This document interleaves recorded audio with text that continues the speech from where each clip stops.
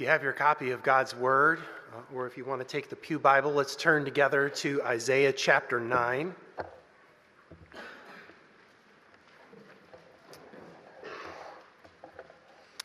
Isaiah chapter 9, our text this evening will be verses 2 to 7. As we have been looking at different passages in Isaiah, really exploring the theme of Christmas in Isaiah, we have looked at Isaiah chapter 2 and the mountain of the Lord that will be a place that gathers the nations, the branch of the Lord as this royal figure who comes to lead his people to Zion. We looked at Isaiah 7 this past Sunday morning, the sign that we've already heard in our passage this evening from Matthew 1, the sign being fulfilled with Jesus. And this evening we come to Isaiah chapter 9 and this child. What child is this that fulfills the signs that have been given to God's people so long ago? Well, we'll hear a little bit more about that. But first, before we read God's word together, let's ask him for his help. Would you pray with me, please? Almighty God, we do come to you as your people this evening, desiring to hear the word of the Lord. Holy Spirit, we pray that you would come. Open our eyes of faith this evening that we might see glorious riches in this portion of your gospel. We pray it in Jesus' name. Amen. Isaiah chapter 9, beginning in verse 2. The people who walked in darkness have seen a great light. Those who dwelt in a land of deep darkness, on them has light shone. You have multiplied the nation. You have increased its joy. They rejoice before you as with joy at the harvest, as they are glad when they divide the spoil. For the yoke of his burden and the staff for his shoulder, the rod of the oppressor, you have broken as on the day of Midian. For every boot of the tramping warrior in battle tumult and every garment rolled in blood will be burned as fuel for the fire. For to us a child is born, to us a son is given, and the government shall be upon his shoulder, and his name shall be called Wonderful Counselor, Mighty God, Everlasting Father, Prince of Peace. Of the increase of his government and of peace there will be no end, on the throne of David and over his kingdom, to establish it and to uphold it with justice and with righteousness from this time forth and forevermore. The zeal of the Lord of hosts will do this. This is the word of the Lord. Thanks be to God. It's pretty dark outside. When I wrote that sentence Tuesday morning, I didn't realize it was literally going to be dark outside because we have no lights on in the parking lot. Didn't realize we would be struggling to keep power, but it is dark outside. Not just because of the time of night we're having our service, but it's dark outside. Here in our city, we've felt the darkness. Someone I was talking with this week called our city Gotham, like from Batman, Gotham. That's how it feels. There's a kind of fear of each other. The guy who pulls up next to us at the gas station, the beggar on the street corner, the car with the dark windows that passes us while we're on a run. We have our head on a swivel, don't we? We know to get back home before it's too late at night. But even then, we sense this anger, this nihilism, this kind of gloom around us. It's pretty dark outside. Truth be told, it's actually kind of dark inside. There's so many griefs and sorrows that we carry around with us. The death of a parent or a child, the abuse from a loved one, the deep and profound aloneness and forsakenness that we all too often feel, our memories and our minds slipping away from us, our heart disease and our cancer, And then when we look at our hearts, our subterfuges and self-deceptions, our lies and our longings, our impatience and impracticality, we wonder what's wrong with us. We can't seem to find our way forward. Through the confusion and gloom, it's pretty dark inside. And when we're surrounded by this kind of darkness and gloom outside, inside, we wonder if there's any hope for us. We wonder if there's any hope for our worlds. Hope's what this time of the world what this time of the year the world tries to sell us, isn't it? Hope that our family visit will finally lead to reconciliation, that this time together will lighten the darkness just a little bit, that the present we give or receive will drive away our sadness just for a moment. But then the presents are all unwrapped and some of the toys are broken and the conversations that we hope we have, we just don't have them, and hope begins to fade away and we know gloom. The gloom of after Christmas in January, and it's the dark season. Listen to me. Just because our human hopes are all too ready to fade doesn't mean that it's wrong and foolish to hope. Rather, the hopes and dreams that inevitably get stirred this time of the year, they actually are meant to lead you to solid joys and lasting treasures. In this passage of the Bible, it actually points us to the very things that we hope for. The deep down longings that each of us carry around with us, even if we can't name those longings. But this place in the Bible also tells us where we might find those hopes realized, where those longings might be met. There's three things this passage tells us particularly that we hope for. If you boil us down, if you were to try to get us to truly be honest this evening, most of us are longing for light instead of darkness, and joy instead of sorrow, and peace instead of conflict. And that's what this passage tells us about. I mean, look at verse 2, right? What we open with. If your Bibles are still open, you see it there. The people who walked in darkness have seen a great light. Those who dwelt in a land of deep darkness, on them has light shone. What's this talking about? Who are these people who are veiled in darkness? What are these people? What are they like, these ones who walk about in deep darkness? Well, as we saw when we looked a little bit at Isaiah 7 this past Sunday, God's people have been warned about this coming world power named Assyria. Assyria was coming to the promised land, to Judah, to be God's razor, bringing shame upon God's people and destruction to the land. In fact, Assyria would be God's mighty and irresistible river that would sweep over Judah and come up to its very neck. And the result of this invasion would be darkness. Right at the end of the previous chapter, if you look at the very last verse of chapter 8, verse 22, it says, "And they will look to the earth, but behold, distress and darkness, the gloom of anguish, and they will be thrust into deep darkness."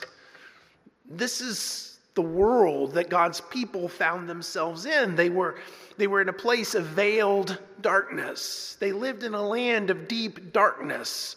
God's people here, seemingly experiencing God's judgment. But notice, this darkness isn't the final word. In fact, God's judgment is never the final word. It's never the ultimate word that God brings judgment or curse or consequence. No, God's final word, God's ultimate word is salvation. God's final word and ultimate word is light. It's hope. So that those who are going through the darkest hour, they come to know great light.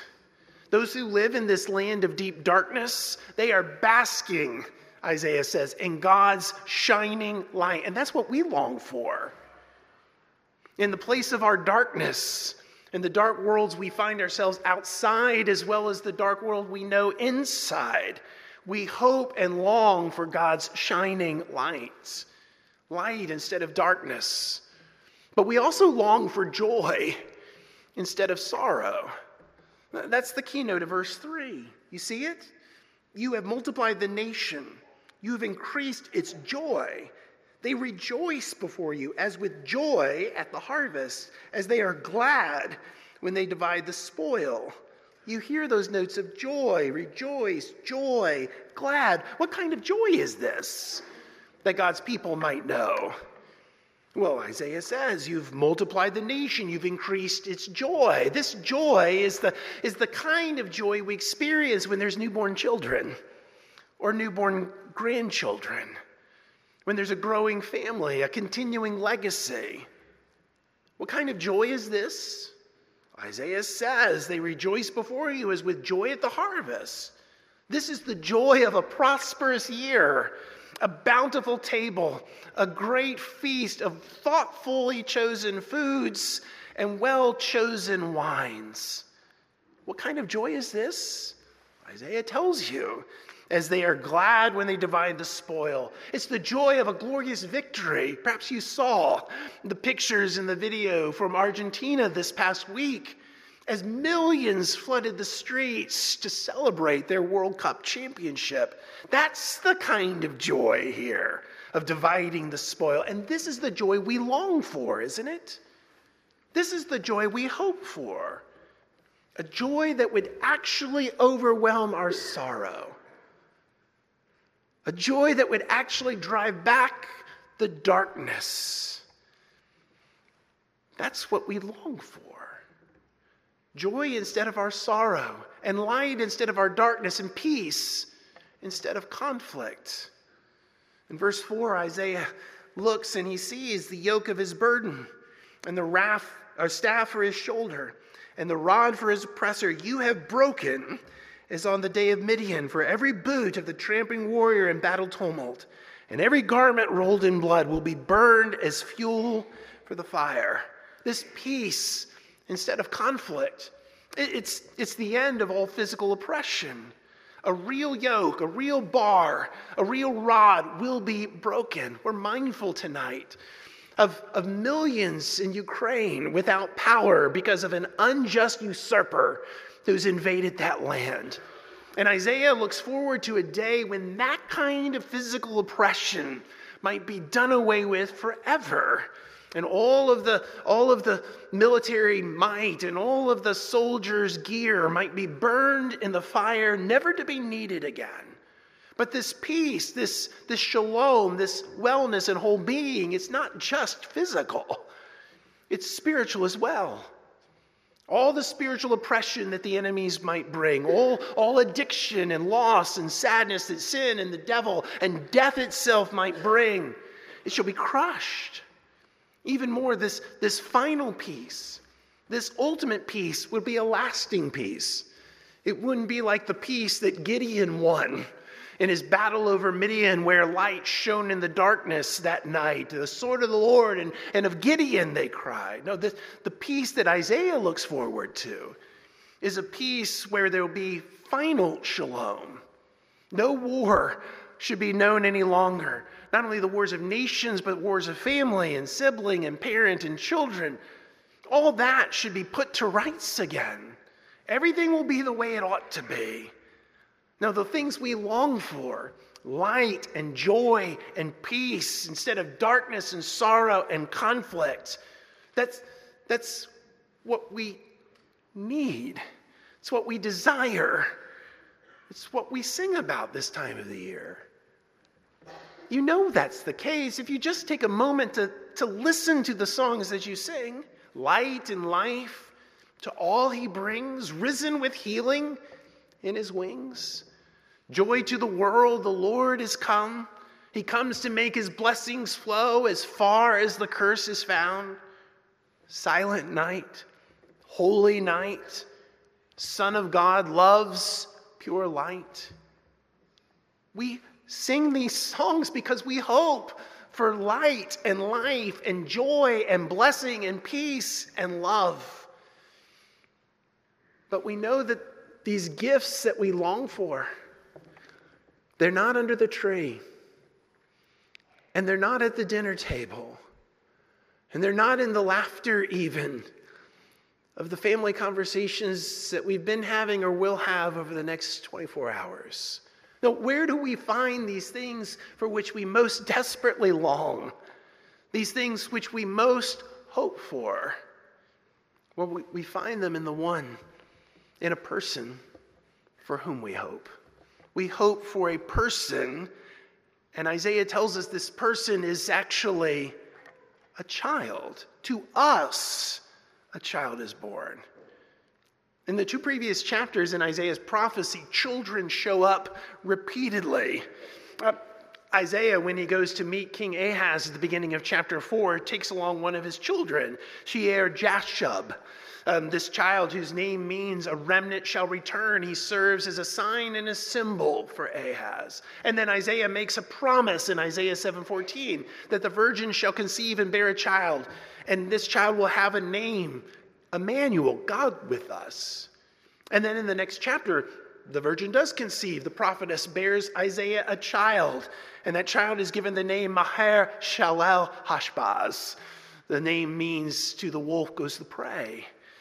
And these children serve as signs and symbols to Israel in that day. But here in Isaiah 9, Isaiah tells us plainly that there's an ultimate child, a final child, a true fulfillment of the sign, the one of whom we sing that the hopes and fears of all the years are met in thee tonight. And so I ask you tonight, what child is this that Isaiah promises?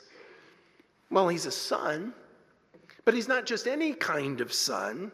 No, he's the son of David. Verse 7 tells you, on the throne of David and over his kingdom. He'll establish it and uphold it. He's a son of David, which means he's the fulfillment of all of the promises that God had made hundreds of years before to King David of Israel. That his son would establish his throne over his people, his legacy forever. But from a political and historical perspective, King David only had one son who occupied his throne. His name was Solomon. And after Solomon's reign, the kingdom is divided and no one really occupies David's throne again. Never again would there be a united kingdom ruled by David's son. But God's promise to David would be fulfilled. And God's promise to David was bigger than any kingdom called Israel in a place we know as Palestine. No, God's promise was that David's son would be a forever king, ruling over a forever kingdom. And that kingdom would encompass the entire world.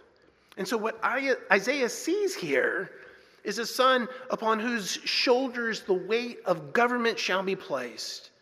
He sees a son who would sit on David's throne to establish it and uphold it with justice and righteousness. He sees a son that would bring global peace forever and ever. How's that even possible? How is it possible for there to be a human son, a son of David, who can bring about these things for which we most desperately long? Light and joy and ultimately peace. How's it possible? Well, it's only possible because this son of David is also the Son of God. That's what the rest of verse 6 tells you. For to us a child is born, to us a son is given, and the government shall be upon his shoulder, and his name shall be called Wonderful Counselor, Mighty God, Everlasting Father, Prince of Peace. These names tell you that he is more than a normal human being. No, that he would be called Wonderful Counselor. That is a wonder of a counselor, one who is supernaturally wise. This one will always know the best means to the best ends. He'll be this mighty God, a warrior God, one who's supernaturally powerful. He's the Lord of angel armies, and he rules with all power at his disposal. He's also known as the Eternal Father, one who is supernaturally compassionate, who's caring and forgiving patient. He rules with compassion and goodness, and he will be the prince who brings peace, supernaturally restoring. He comes with healing in his wings. Who is this kind of person who is supernaturally wise and powerful, supernaturally compassionate and restoring? No mere human. No, he must be God. He must be able to lean in fully to this name, Emmanuel, God with us. And so this child is both son of David and son of God, truly human and truly divine, one who establishes a global kingdom and who rules with truth and grace. So I ask you again, what child is this? Who is this one who brings light and joy and peace? Who can enter into your darkness and mine? Who can enter into your gloom and mine and bring us hope tonight? Several years ago in a small town in Utah, there was a new girl who had moved to town, and her name was Ruth. Her classmates didn't and wouldn't accept Ruth into their social circle. Her father was a laborer. They lived on the wrong side of the tracks. She didn't have the nicest clothes and always brought the same thing to lunch to eat every day. And the children in her 5th grade class were horrible to Ruth. They mocked her clothes and they teased her and called her names. But when it came to the Christmas play, Ruth's classmates, they went too far. You see, Ruth had won the part of Mary. And so the rest of her classmates decided that if Ruth was going to be Mary, this was going to be the worst Christmas play ever. And so in practices, verses were sung out of order, lines spoken with sarcasm, stage directions were ignored. And when the teachers' backs were turned, the children made faces and mocked Ruth. And during the dress rehearsal, when Ruth sang her song, the boys behind her poked her in the ribs so that she struggled to get her breath. Finally, the music teacher had had enough. She said, "You are the worst 5th grade class ever. This year, there will be no play."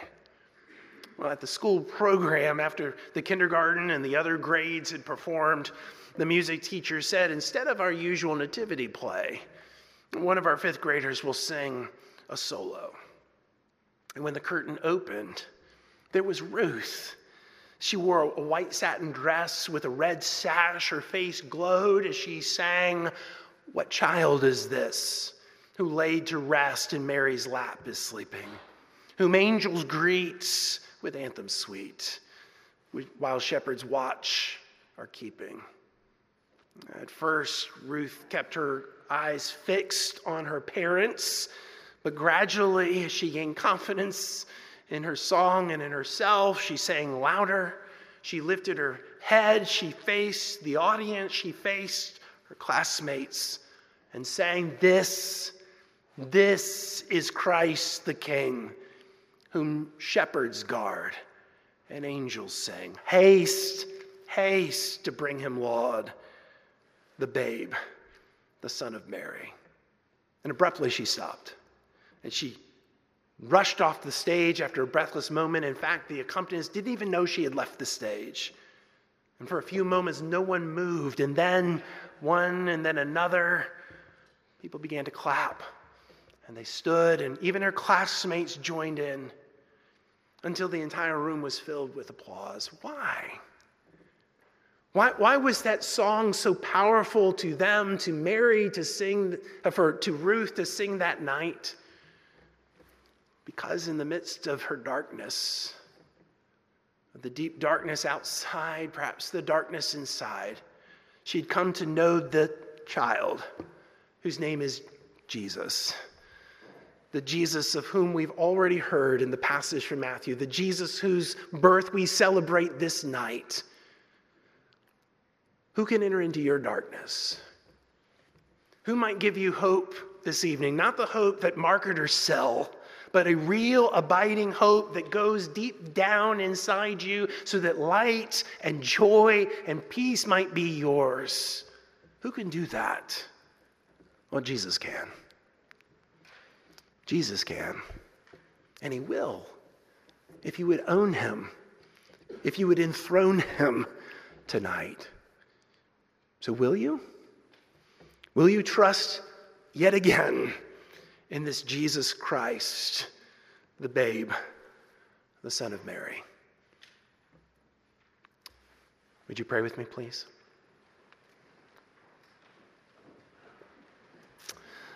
Almighty God, we do ask that you would grant us such grace tonight that we might rest our hearts yet again in all that Jesus is for us, this one who is the child, this one who is the Son of David and the Son of God. Lord Jesus, we pray this night that you would meet with us and you would enter into us where we own you and enthrone you. We ask that you would do this. We pray it in Jesus' name. Amen. As we prepare to